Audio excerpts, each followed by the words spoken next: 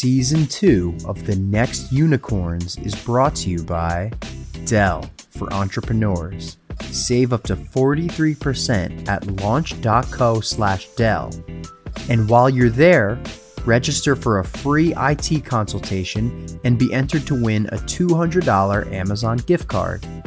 LinkedIn Jobs. A business is only as strong as its people, and every hire matters. Get $50 off your first job post at linkedin.com/unicorn. And Embroker. The Embroker Startup Insurance Program helps startups secure the most important lines of insurance at a lower cost and with less hassle. Save up to 20% off of traditional insurance today at embroker.com/twist. And while you're there, get an extra 10% off using offer code TWIST. Hey everybody, welcome back to the Next Unicorn series. This is our 8th in a series of 10 companies that we think have unicorn potential. What does unicorn potential mean? It's just an arbitrary thing here in Silicon Valley. When a company becomes worth $1 billion, people tend to think, well, that's a milestone, and I guess it is. It's an arbitrary one, just like trying to pick the next unicorns is an arbitrary one. But sometimes forcing yourself to pick the next 10 requires a process. And our editorial team and researchers went to work looking at what are the signals for a company to be a large, sustainable, humanity-changing company. And we try to challenge ourselves every year to do this series. And we're 8 episodes in. And today's going to be fantastic. We're going to talk a little bit about self-driving and autonomy, which we've been talking about for years on this podcast. And it seems like we're slowly getting there. If you want to look back at the other episodes, which started around episode 1089, yes, we've done 1,000 episodes of this podcast. Daphne, the co-founder of Coursera, was on talking about In-Citro, which does drug discovery by machine learning. That was really great.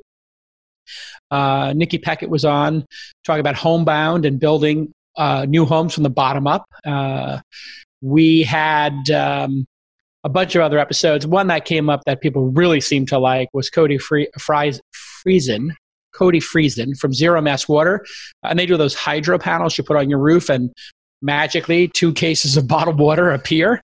Not literally, but that amount of water appears. And that was pretty inspiring for folks. And if you would like to have your CEO or founder on this podcast, you can have your PR person email.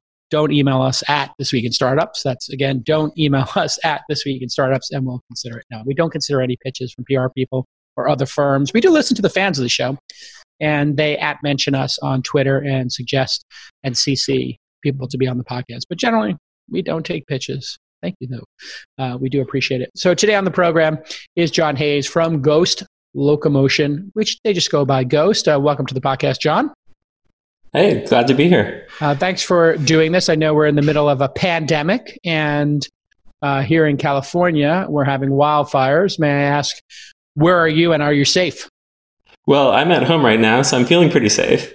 Great. And so is most of our staff. They're at home too. Where's safe? You in Los Angeles, Arizona? Oh, no. We're in Mountain View, or I'm in Mountain View. Our company's in Mountain View. Most everyone else is within a few miles of there. How's the smoke down there? I'm mid-peninsula, so how's the smoke down there? It's much better than 2 days ago. Yeah, so now it's only slightly orange and a bit foggy, but it's quite breathable now. It is a crazy moment in time. How is your team handling this? What I would say is like just an incredible run of, I think we're all having humanity in 2020 of bad luck, the pandemic. Obviously, we had some of the race protests and racism protests. I think it's an accurate description of them. The election is causing a lot of people anxiety, work from home, shelter in place. And the economy, I mean, these things are now these fires. People are, I don't know if you're having this experience in your circle or your company. Some people are cracking a little bit under this 6 months of just bad news. And let's face it, staying at home and being isolated and then having to stay indoors now with this, 10 days of really unbelievably horrible air quality. It's breaking people. Are people holding up okay over there? And are you dealing with that as the chief psychologist officer at your startup by default? Well, I have help on the psychology front. People are handling it remarkably well. And I think that because we have a huge software focus in our company, people have been mainly able to just keep doing their jobs. And, it varies. For a lot of people, it's like working on a great project like this is a huge positive focus for them. And the team is kind of split up. Like there's some people who have to go in because we do some hardware development, we do some operations. But overall, it's like I went into this. I'm personally not a fan of remote work. And previously, we basically had a policy that everyone has to be in the office. And we actually have turned down people who wanted to be remote maybe a couple of days a week. And so the performance of the team has just been incredibly positive. So, I mean, this has kind of changed my mind. Yeah. So I think we're both old school and we like people to come to work if they have a job. Crazy concept. It's not just that. It's that this is an intensive engineering project, right? Where you're closely collaborating. There's a lot of like really hard problems and you need to talk to the people around you. It's not like we can just write out stories and send them off to anyone to develop. Right. So now some number of people, I guess the software team might be working from home and the hardware team needs to be in the office. You have to take certain precautions in the office. How has that all gone? I'm curious. And then we'll get into sort of the mission of Ghost and what you're doing. That's gone okay. I mean, part of it is that there's enough people out of the office that it's pretty sparse. But when you're working on hardware, you have a bunch of equipment and you have labs. And of course, we're building stuff into cars. So we have a car lab. And so you take precautions, you take breathing precautions, you check, but it hasn't really changed the actual work. And I think that, almost everything has gone on. For some self-driving companies that do a lot of driving, they had to suspend a huge part of their operations. And that didn't hit us. And to some degree, I think that it hit us at a lucky time. If we had been at an earlier stage where we were like, say, raising money, say in March or April, we would have been in trouble. Yeah.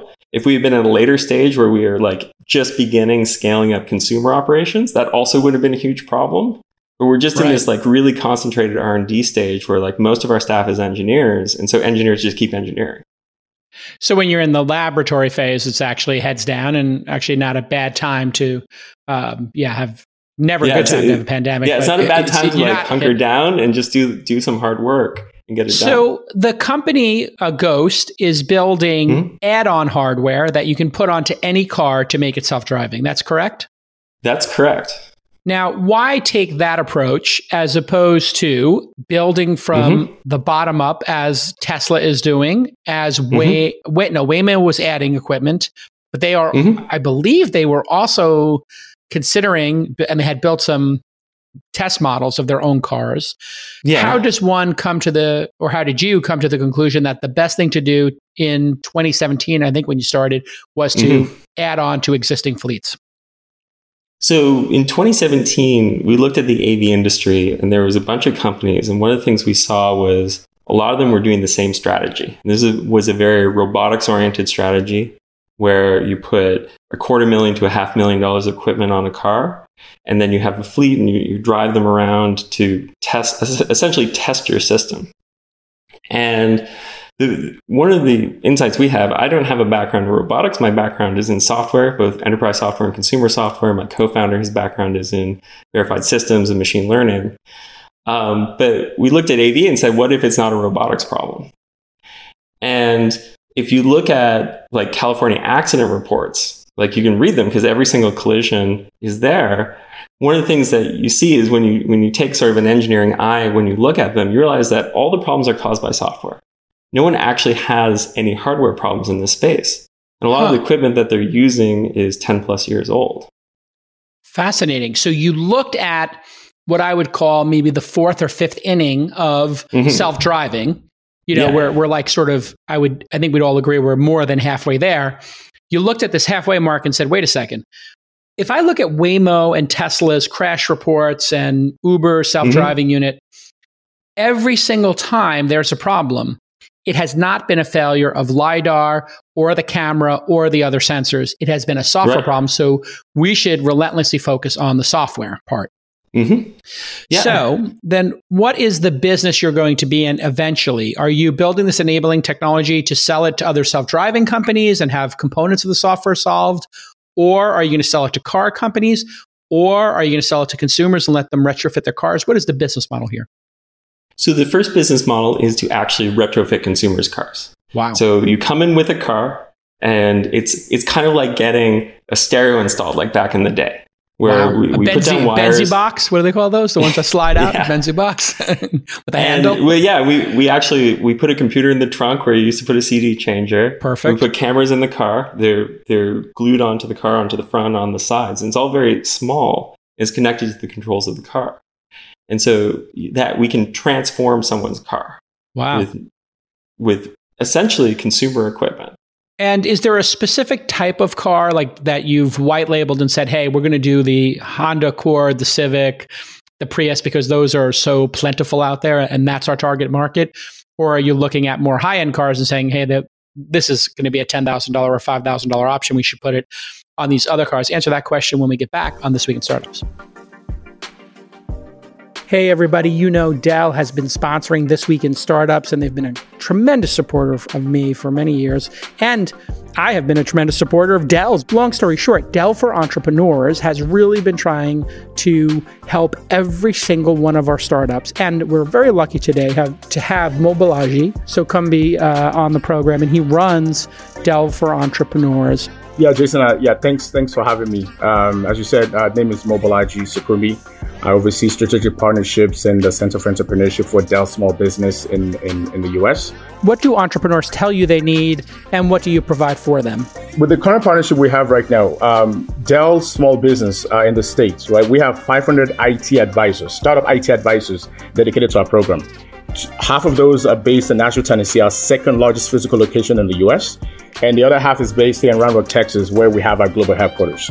And the conversation with entrepreneurs is more trying to get an understanding, regardless of where they are on that entrepreneur journey, right? Whether they're just starting off or they're about to scale, we simply want to have a conversation with them, to figure out what their needs are, okay? That team of 500 tech advisors has conversations with our startups and entrepreneurs around IT consultation. We're having conversations with them about how they can accelerate their technology, how they can partner with Dell, to make sure that they can save money in the short term and the long term. We're having a conversation with them about making sure they can use the capital they have towards driving the business, and that way they don't have to worry about burning through their cash. We also want to make sure we provide rewards to them so that they can put something back in their pocket. Save up to 43% when you take an extra 5% off at launch.co/Dell. And while you're there, you can also register for a free IT consultation and be entered in to win a $200 Amazon gift card. Hey, everybody. Welcome back to This Week in Startups. My guest today, John Hayes. He is Ghost Hayes on the Twitter, GhostHayes. And he is the CEO and co-founder of Ghost Locomotion, or just known as Ghost. Their website is gh.st. And when we left our hero, that's you, John, we were talking about maybe the cost of this to put on a car, and then what cars this will be available for. Because am I right that this is going to have to be adjusted on a per car basis, or are cars similar enough that you could pretty much slap it on any car?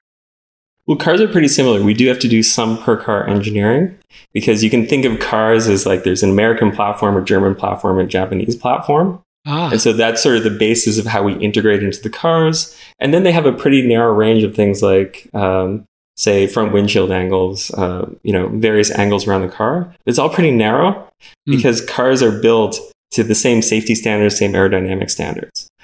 But to get to your question about the cost, like right now, our Anchor is about $3,500. And so if you think about $3,500, so cheap. Wow. Well, when we looked at this, the comparison is, what do people today pay for driver assist features? And what do people, and we did a lot of surveys around what is this sort of worth. But if you translate, Tesla charges $8,000, I think. Is that the right number, or $10,000? They change it every month. I think right now I think right now you get the first one built in, like basic autopilot built in, and then there's an extension. Yeah. So if you think about that in terms of what model of car, obviously you're not going to put this on a 10-year-old car. that itself is only worth $5,000. We see that the buyers of extremely expensive cars, like if you're buying a $60,000 plus car, they usually just don't want to do anything to them. And so you're kind of in that mid-range. And the average new car in the US is about $35,000. So it's like sort of centered around there. Got it. And so what is your test? What is your mule? What do you use as your muse right now in terms of in the lab? What are you chopping up in the lab right now and Frankensteining? Yeah. So right now we're using Toyota Camrys because they're really common. No one else uses them because they have no features in them that enable any automation at all. It's a super basic car, very efficiently built.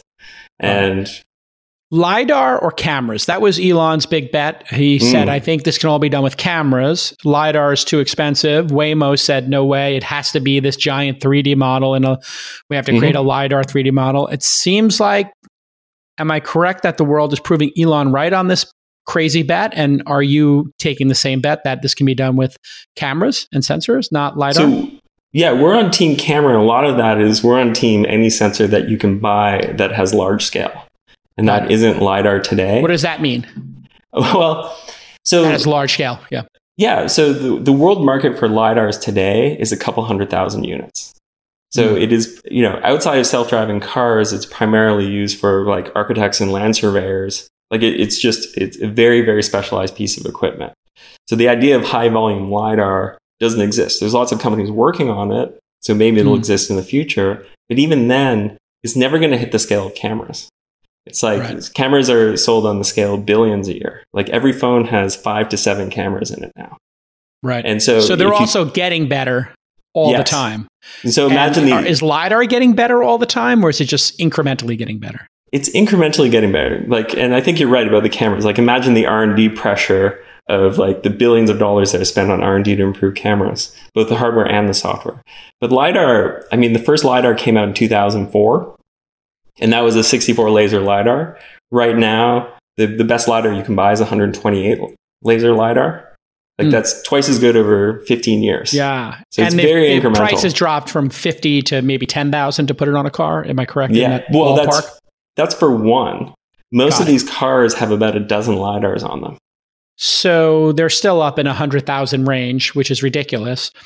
Why are people obsessed, or certain folks obsessed with having LiDAR when LiDAR hasn't proven itself and is not growing at an exponential pace and doesn't seem necessary? What would they argue is the reason that LiDAR is so essential and Waymo keeps, investing year after year in LiDAR? Well, there's definitely an evolutionary track because LiDAR was put in the first AV, back in the DARPA Urban Challenge days. Right. But it also answers an obvious question, which is it does do ranging. And it is very, very accurate to say, I can avoid colliding with something and I have a sensor that directly detects whether there's an object. Right. But that's existed and we still have collisions, right? So LiDAR isn't perfect. Well, what I would say is that the LiDAR itself is very, very good, but that's not the problem. The problem is what do you do once you get that signal? Because there's still a lot of prediction that you have to do because it's not enough to say that you're going to avoid an obstacle. You have to predict the motion around it. And then there's a lot of control choices that you have to make. So we're kind of right back to the software problem, which is what causes all the problems. What if we look at the problems of identifying objects on the road in the path of the vehicle? That seems to be the problem that people have not yet solved. So is this a plastic bag flying across the road, a garbage bag that just fell off the back of somebody's truck? Or is it a bicyclist? Like in the Uber tragedy that we saw in, I think, Arizona, where the safety driver was not actually looking at the road. They were playing Candy Crush or doing WhatsApp, which is tragic. When you look at that specific acute problem, how close are we to solving that one? And then what percentage of the autonomous vehicle accidents have been because of trying to identify, and what is that problem called? Is it called the floating, plastic bag problem? Or what is that problem called in your world? Is there a name for it? If not, we should name it now. There's not a name for it, but if you look at the Uber scenario, okay, you had a clear night You had a perfectly straight road. You had exactly one obstacle. This was not a problem of combinatorics. And the system combinatorics means multiple problems at once. Right. This was not a complicated scene. This is one car and, one person. And if that car had made any different decision, the collision would not have occurred. So we're not in the world where you see from these platforms is trying to solve subtle problems like floating bags. Right. What it's not a floating bag problem. This was like it's not a floating bag major object going across the road problem. So did they ever discover what the problem was there? There was a pretty thorough report on that. And a lot of it was actually around what you discussed is like they had a pipeline, which is fairly standard, say, let's identify an object, and then we'll put it to another complex piece of software to say what to do about that. And then they had like other control software that tries to override it. And they had a problem where their camera and their LiDAR, even though it definitely appeared on the LiDAR, was kept reclassifying. It was like, is this a vehicle? Is this a bicycle? And it kept kind of forgetting its history. Wow. Whereas any normal person, a human being, has an instinct. It has an intuition. There's something there. We should slow down. So a human might be more precautious and say, you know what? I slammed on the brakes. I thought I saw something. It was actually a floating bag. Yeah. Whereas a computer would say, I looked at it. Is it a bike? No, it's a floating bag. No, it's a cloud. No, it's fog. No. And then it got caught in that loop. Yeah. And didn't make a decision. It was a non-decision problem. Well, and it was also a classification problem. Classification problem, yeah. Which is fascinating. How about not colliding with anything? Like instead of identifying an object, like how about you don't collide with it, or you have a much simpler system that has very simple rules about things you must not do. Right. And so when we think about the software problem, it's like how do you create layers of software where you can have, sometimes very sophisticated software at the top, which is dealing with complex scenarios. But then you have much simpler software that has very basic rules built into it. Like a prime directive, yes. If you don't kill your creator, things, no matter what like they RoboCop, don't kill the creator, don't slam into something. But what I want to understand is how you deal. Was we talked about the floating bag? I think it's a nice way to name it, the floating bag problem. When we get back from this quick break, I want to know about the slamming on your brakes and causing an accident behind you problem when we get back on This Week in Startups. Let's get down to brass tacks here. I'm going to give you $50 for your LinkedIn jobs. That's right. Go to linkedin.com/twist and you're going to get $50 off your first job posting. If you don't know about LinkedIn jobs, where have you been? It is the best hiring platform in the world. And one of our Twist listeners, Aaron Mason, is the founder and CEO of Emma AI, a startup that uses AI to optimize travel time on your work schedule. And Aaron used LinkedIn jobs to hire a machine learning engineer who started back in July, and he received over 110 relevant applications in only 4 days. With a very small, modest budget, he got amazing value, and from job post to offer accepted in only a few days. You've been dreaming about a solution to your hiring problems. Well, here it is, LinkedIn Jobs. You know LinkedIn has over 690 million members worldwide, and they screen candidates for both hard skills and the soft skills that you're looking for. And they like to put those jobs in front of qualified members every day. Some of them are actively looking. Some of them might be passively looking. You never know. Maybe they're just opportunistic. LinkedIn Jobs is the most effective hiring platform in the world. We all know that. When you're ready to get that perfect hire to solve all of your problems, you want to get them in there and get them working next week? Well, here's what you do. You go to linkedin.com/unicorn. You get the $50 off. You post the job, and then you can email me, Jason at Calacanis, and we'll put you in the ad for the next time we talk about LinkedIn jobs because you've had so much success. Go ahead. LinkedIn.com/unicorn. LinkedIn.com/unicorn to get $50 off your first job posting. What are you waiting for? Terms and conditions, of course, apply because they're giving you $50. Okay, let's get back to this amazing episode. Hey, everybody, welcome back to This Week in Startups. My guest is John Hayes. He is with Ghost, GH.st. Did I get it right? GH.st? Or driveghost.com. Or driveghost.com. And he's got 80 people. They've raised tens of millions of dollars from our friends over at Khosla. Friend of the show, Keith Raboy, who's been on, I think, 4 episodes now. Great guest. And our friend Vinod Khosla. We had a great interview with him also on the podcast. And they've got about 80 people here in Mountain View, and they're trying to solve software and build add-on components so you can drive your F-150 maybe even into the shop, and then put self-driving on it. When do you think you're going to launch the self-driving? When will I be able to drive my 1990s Land Rover Defender into the shop and have you put stuff on it, or whatever it is, Camry as it is? When will you think you'll be ready for market to have trial customers on it? So I think that we're going to begin doing trial customers next year. Wow, and exciting. We probably won't be able to support a 1990s Defender. We need some electronics in the car. Right. So there's a minimum stack, right? Like the OD, what is it, the ODB port or something? You need to have that? Yeah, it has to be on CAN bus. That's like 2008. The other thing we integrate with is electric steering as opposed to hydraulic steering. That's the breaking point there is about 2012. So it's most cars past 2012. Got it. All right. So we talked about the floating bag problem. Is there anything we didn't cover in the floating bag problem of why that's so hard? Because we do have fog, and you do have, air is got particles in it. And I understand air can be difficult for computers to understand what's happening in air. So have we solved air, and does air and air density and fog and humidity, is that still an issue with self-driving and the floating bag problem, or have we kind of solved that? I think that air is not that big a problem, because the nice thing is it has a very linear relationship. And you can even see this in video game engines where there's fog in the video game engine. And what it does is as further away objects become less colorful. So it can actually be used as a positive cue to figure out how far away something is. Got it. Further away objects are less colorful. Yes. To the camera and to the human eye. To your eyes as well. It's just a physical effect. Yeah. And so how close are we to the floating bag problem being solved? Because that's going to solve that bag problem is going to cause the slam on your brakes problem, which then you get rear-ended. So I guess we'll call that the rear-ended inadvertently slamming on the brakes problem.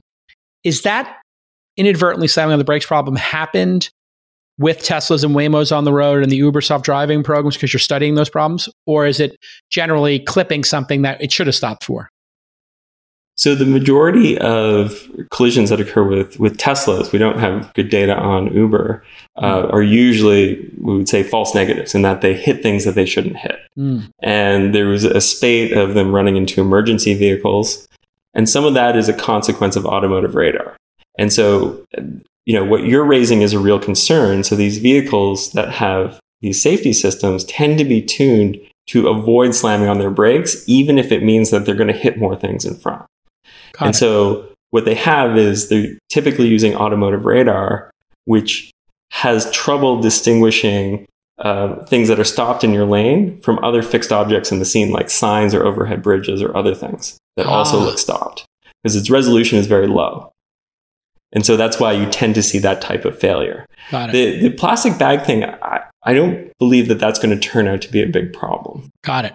So the stationary objects, a police officer pulls off to the side of the road, but 1/3 of their vehicle is still in the road, or some painting truck is painting the leftmost lane's leftmost stripe, or putting down cones. That's what we see on some of the Tesla accidents.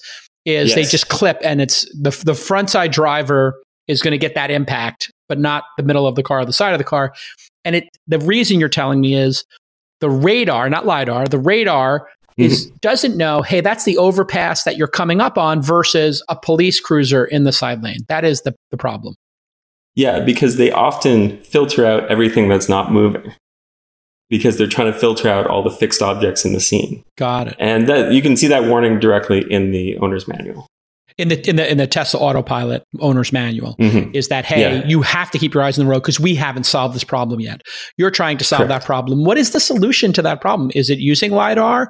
Would LiDAR solve that? Or is it using more cameras at different angles or more radar? What solves that problem? So for us, we're solving it with cameras, and particularly we're solving it with video. So most of the time, like camera systems, like go back to Autopilot 1 or what's available in most cars, they go through 2 stages. They try and recognize what a vehicle looks like in a still frame, and they put a box around that, and then they use that box size to estimate how far away the car is. And what we do instead is we use sequences of video and search for parts of the scene that are expanding. And this is just like how your retina works, where you have specific sensors for looking for expanding or contracting objects. And so we build a model that's similar to that. And what's nice is that provides first close collision avoidance that isn't dependent on the texture of the car. So we don't have to learn every single type of car. And that's really important when you want to make a universal collision avoider out of video. But the other thing is it's also perceptual. And so if you think about the ride quality, sometimes you get like Autopilot or other companies' products can be laggy in how they respond to vehicles looming because they don't use the same perceptual model that people have for deciding what's a comfortable distance or what's a comfortable rate of expansion. What does looming mean in this context when you say looming? Looming just means, you don't see the world in 3D, you see it in 2D. Right. And so it's just how quickly is that expanding over your retina. Got it. So like Jurassic Park, objects in the rearview mirror may appear larger than they actually are or smaller than they are, whatever. Mm-hmm. When something is charging at you like a T-Rex, it's getting bigger. So this is why we have this in our system specifically, is because we fear predators. Predators come charging at us, and it does something to our somatic system when something gets big real quick. It makes us alert. You have a direct sensor that connects from your retina directly to your motor cortex just for looming objects. Oh, wow. I didn't know that. What a great feature by Darwin. When did Darwin add that one? It's like, by the way, there's going to be a lion that's going to charge at you. We don't have the time for you to process it in your brain. We're just going to go right to your spinal cord and make you run. It is true. You see, and that's why you get a jump scare in a movie, because in a movie, they'll just have some object come charging at you from the closet of a ghost or something, or a serial killer or something, and it makes you jump. And it's called a jump scare because you don't even have a chance to process it. It's just the size of it getting bigger that makes you jump. That's fascinating. So I guess the big question on everyone's mind when they're listening to this is, when do we think that full self-driving, point to point, which I think most people would refer to as level 4. This is when you don't have to have your eyes on the road. Level 1 is you give over one function. Level 2 is you give over two functions, stay in the lane, adaptive cruise control. Level 3 is you can be somewhat distracted. And level 4 is you can basically sleep, right? So the way it works is level 3 and level 4 are hard to distinguish. We would classify ourselves as level 3, meaning that there's a protocol for when the system is engaged, you can be disengaged.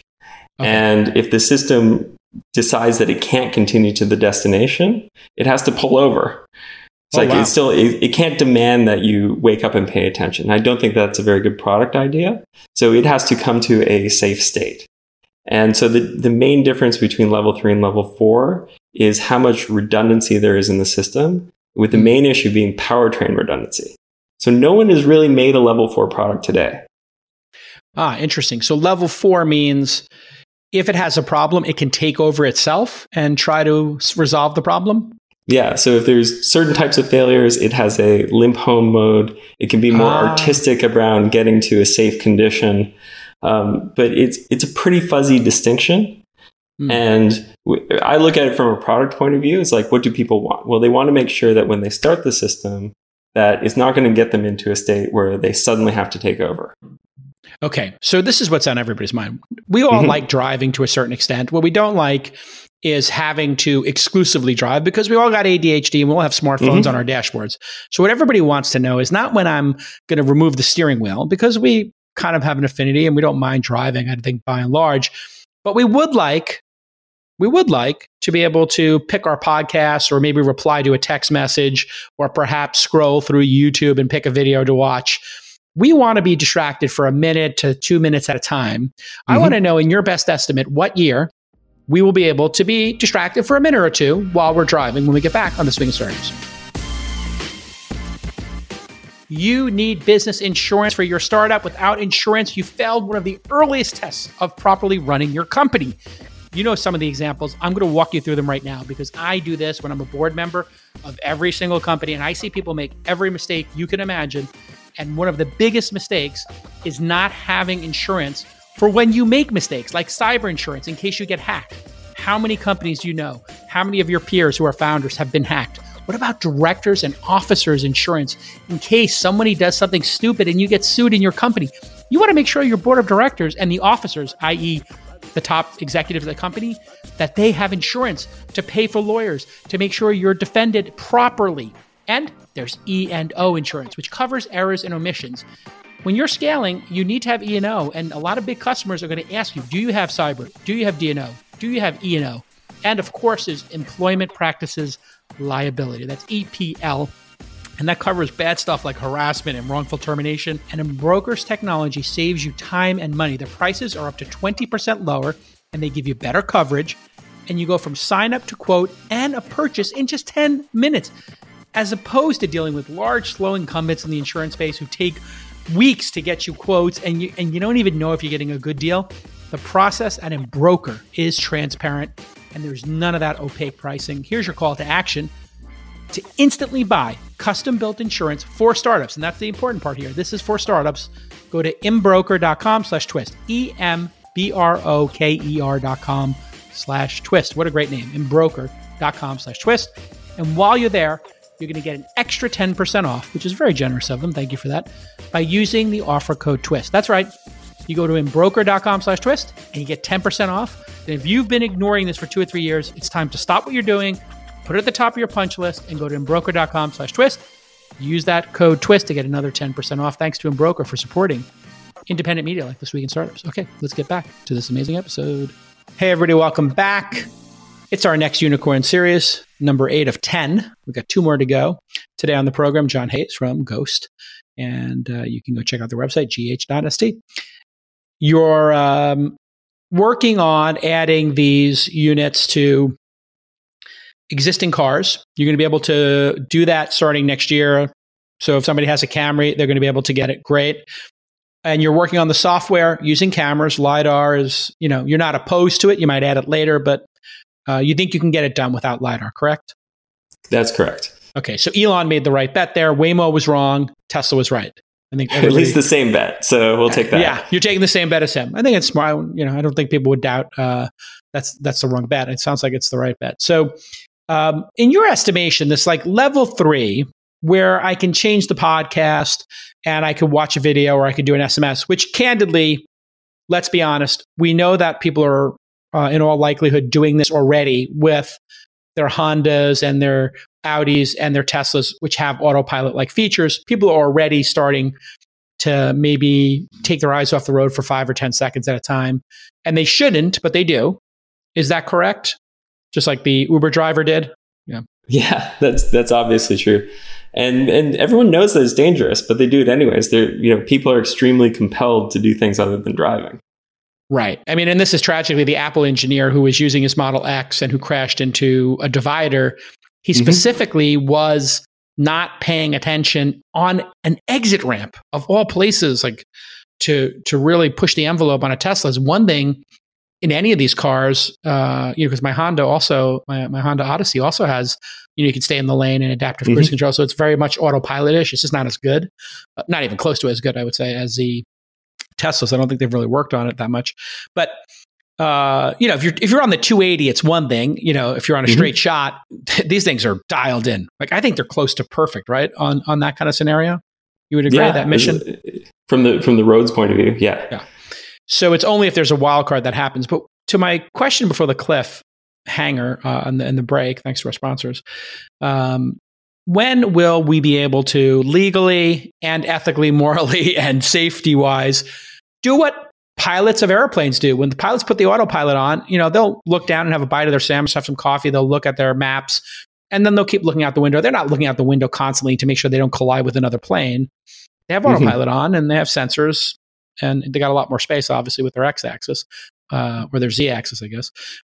When are we going to be able to do that? When will we be able to take a minute or 2 off, do you think? If you had to put a year on it in the United States, in California, when are we going to be able to, for God's sake, flip through our SMS messages without risking our lives? So I think that'll be 2022. And part of the reason why... What? That date is much earlier, because the question is wow, when you can do it where? Because what you have on the roads is you have a huge variability in the complexity. And like when we started, people thought that the highway was so simple, like in 2017, that the auto companies were going to be able to incrementally innovate their way there. Now we've seen that that's not straightforward. And, from our perspective, is like the highway is plenty complex, But you go from there to, from a freeway to a highway, from a highway to a regional road, from a regional road to like a structured sort of suburban road. And each time you take one of those steps, your decision complexity goes up. So when I think about this from a product point of view, it's like, well, the simplest product is to go where the decision complexity is the lowest. And that is where the speed limit is the highest. Because, we're humans that have constant rate brains. And so the reason that we can put the speed limit up is because the environment has been so simplified that we're not going to have to make a lot of complex decisions. We've reduced the number of variables. On a highway, you're not stopping. There's not going to be cars or people on the highway. And if there are, there's something tremendously wrong. They've made a bad decision. And you can deal with them as if they're obstacles in a sense. Right. Like, because your delta speed between someone walking around on a highway is so high that they're effectively not moving. Right. Compared to if you're in Mountain View and you're driving on Castro Street at 15 miles an hour, well, someone on a bicycle is kind of going the same speed as you. Or faster. So your peers in that case. Yeah. In Silicon Valley, they're definitely going faster. These like crazy venture capitalists on their like road bikes are like going 40 miles an hour. So you're really focusing on providing this opportunity on the highway. And are regulators also kind of behind this concept of like, hey, let's master the highways. Let's give people that freedom and time back on the highways. That's a great milestone for everybody to work towards. Or have they not, or they're just leaving it up to the companies working in the space to sort of submit their application that you want to do this? Like, who's driving this concept of let's solve highways first? So I think regulators, are interesting because what they tend to do at the federal level is they tend to document existing practice. And so, for example, lane keeping features that you have today do not have controlling regulations. And that's fairly normal that you introduce a new feature, you let it get engineered, you learn the best practices, and then you codify those best practices. And that's what constitutes the regulation. Got it. And so a lot of what you'd be evaluated on is, what is your engineering process? Have you done the reasoning that says you have a positive case for whether this is going to work? And that's kind of the opposite of a lot of other technology companies where you kind of test something to prove that it sort of doesn't work, right? You're making tests for the reason it does work. Here you have to make a positive case. And that's what you're evaluated on. Interesting. Now, do you have to apply for that? Like, are you going to say to them, hey, we want permission to go level 3 on these specific highways? What is that process going to be like as we navigate through this? Because I know there are some states, it seems, or some regions, I don't know if it's city or state level, but there seem to be people who are aggressively courting your companies to make their cities more attractive for that business, both in the short term, I think, attracting companies like yours, and then in the midterm, attracting individuals to have a better quality of life because these features are allowed and be progressive. So who's the most progressive? And then how does it work that you actually would, by 2022, be able to say to California, hey, are you going to say these specific highways we think we've got mastered? Can we get permission for level 3 here on the 101? So the way it works in California is you apply for various degrees of testing permit. Now, we're not operating a taxi company, nor is anyone else. And there's an additional level of permit where you could say, I could sell this. Now, people are fundamentally allowed to just modify their cars. And so you get permission from California to have your product deployed. Now, when you talk about progressive, I would say California is the most regulated of any state in that there are controlling laws for autonomous vehicles. In almost every other state, there are no laws. And so I think that it comes down to a direct negotiation with the executive of the state and probably the state police to get sort of permission or at least acceptance. And how are you going about that? Who do you think, what is your process? Do you think it's California is going to be the way to go and they've been reasonable and you coming up with examples of what you want to do and saying, hey, here's our plan? Or do you think you need to go to Texas or someplace that's like a little more, Wild West, so to speak? I think that right now we're on the well-worn path of getting testing permits that you have to make a lot of certifications around your process. How much did you test off the road before you test on the road? No one has proceeded much beyond that point. Got it. And so I think that we're going to discover that probably in 2022. Hopefully we discover it before then, 2021. Yeah. But right now, no one knows what the acceptable standard is. And I think that this is the case where AV is such a frontier that no one can point to a formula and say, this is exactly how you engineer it. So we need an existence proof. And then you can, take that apart and figure out how they did it. And then that's how you build the standard. Michigan has approved an AV-only highway. Mm-hmm. What is the nature of that corridor? And is that material for what the AV industry is doing, the autonomous vehicle industry is doing?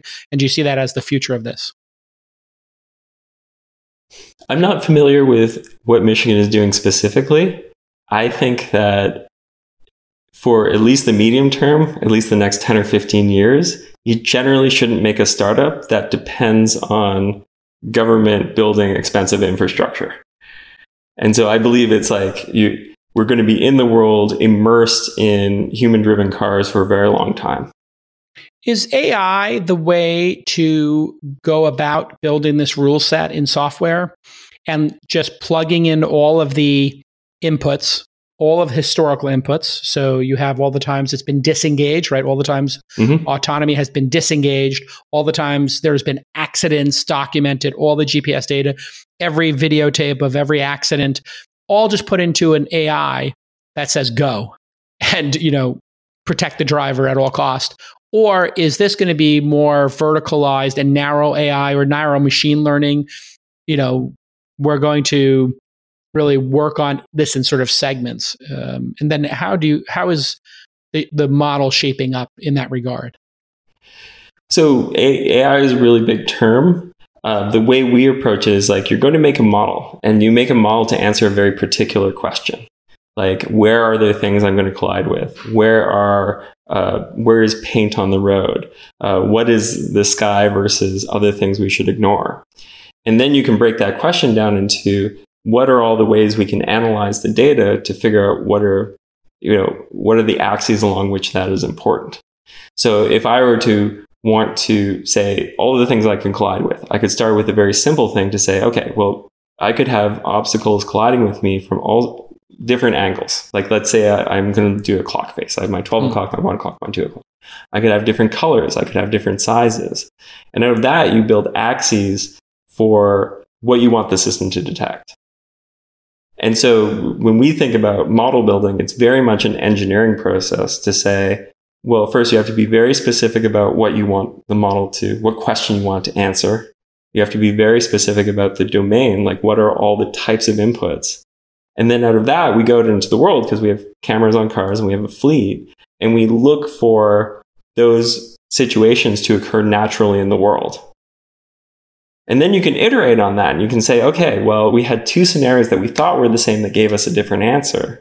So now you put that back into a creative process that says, okay, what axes did we miss so that we can make a new training data set? And out of that, you also get things like holes, like what combinations of the world haven't I seen? And then you can pull that in from your fleet. So when I think about it, it's like the AI or the neural network itself, yeah, that's how you execute it. But all the engineering goes into the process that actually got you that data and how much human knowledge can you encode into that system. And what is your process for detecting gaps? Yeah, and a gap I always think about, because most of these companies are based in California, is snow and ice. And are those problems solvable in the near to midterm? Because it seems to me when I drive back from Tahoe, and it's just one sheet of white, I can't imagine when the highway is a giant sheet of white with a little bit of black ice under it, that an autonomous vehicle is going to be able to figure out a sheet of white and where the lanes are, because the lanes become, up for interpretation during these kind of conditions, and people just do the best they can, and they kind of self-form, right? If there was a 3-lane highway, it kind of becomes a 2-lane, and then you're following ruts and you kind of divide up the space. Yeah. So what do you think about ice and snow conditions? And I think that goes to you want to answer a very specific question. So this comes back to more narrow AI applications. Right. Like I think you just create a completely new driving mode for snow and ice. Interesting. And you just say, look, it's very easy to detect whether that's snow. You look at the road, you say, what is the albedo of this road, or how much light is it reflecting? And you can come up with 4 different values. This is pretty well understood in the automotive engineering space. So to detect like what is the material of the road surface. And then you can just create completely separate models from that. So you just switch between modes. Your car just might say to you, it appears you're in a blizzard. It appears you're in snow conditions. Mm-hmm. Please confirm you would like to go into blizzard mode.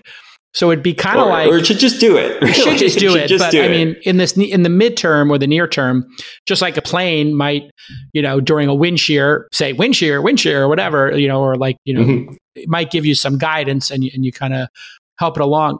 What about ice specifically? Can you detect ice easily, or is ice just, we'll get to that 10 years from now? How do you think about ice? I think you detect ice the same way people detect ice, which is you finally measure how much friction you have at any given moment, which you can do from the car right now. So you get the wheel rotation speeds. The indicator, like the car is floating. The car is not gripping.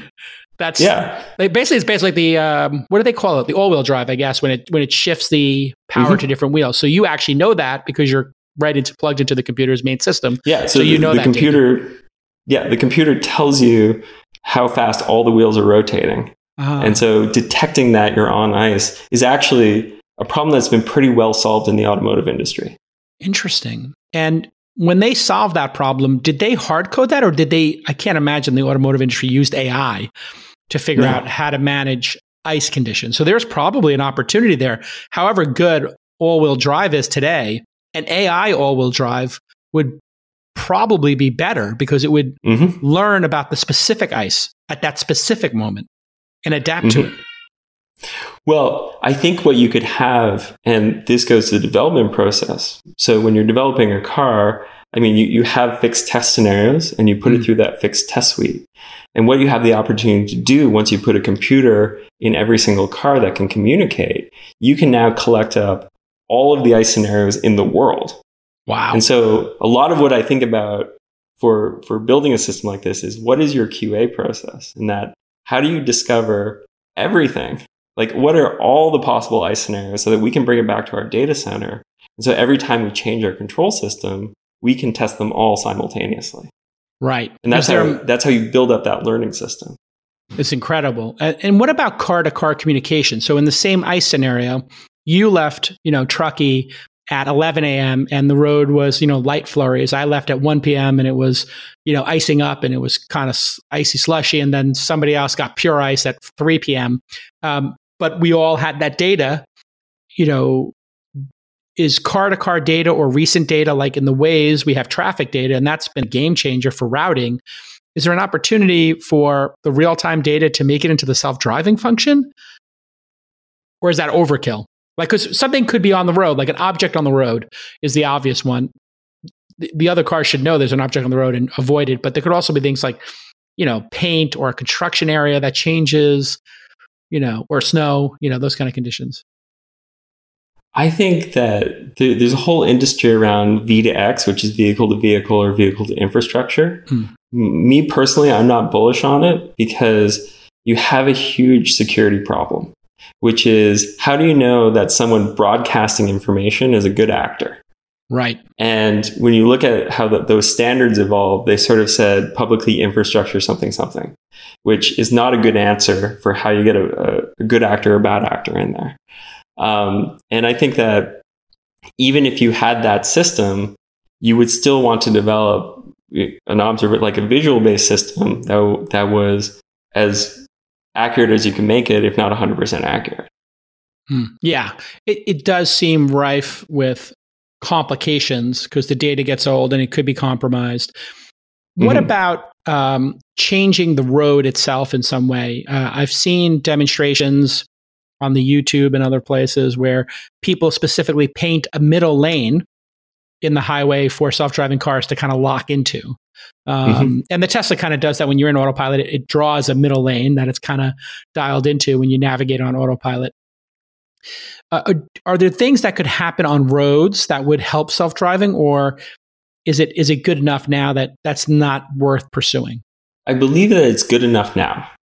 And again, we solve that kind of the same way that we would solve something like ICE, is we actually have libraries of videos of all the roads that we drive on. And so we don't have to make a heuristic and guess whether it works. We actually have original sensor data from every single road that we drive on. And so we can tell ahead of time whether it's good enough. And something we don't do is we don't actually use map data. So a lot of companies use HD maps where they say, hey, if I can just figure out where I am in the world through localization, then maybe instead of reading the road, I'm going to use what's stored in my map. So that's not something we do, but what we do store in a map is maybe some clues about how that road surface was constructed.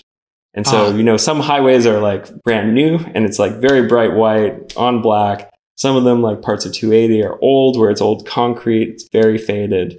And giving the visual recognition system those sorts of clues can help it perform, well on each type of road. And so again, you can break down the problem in that you don't need to make a universal lane detector like a person would have.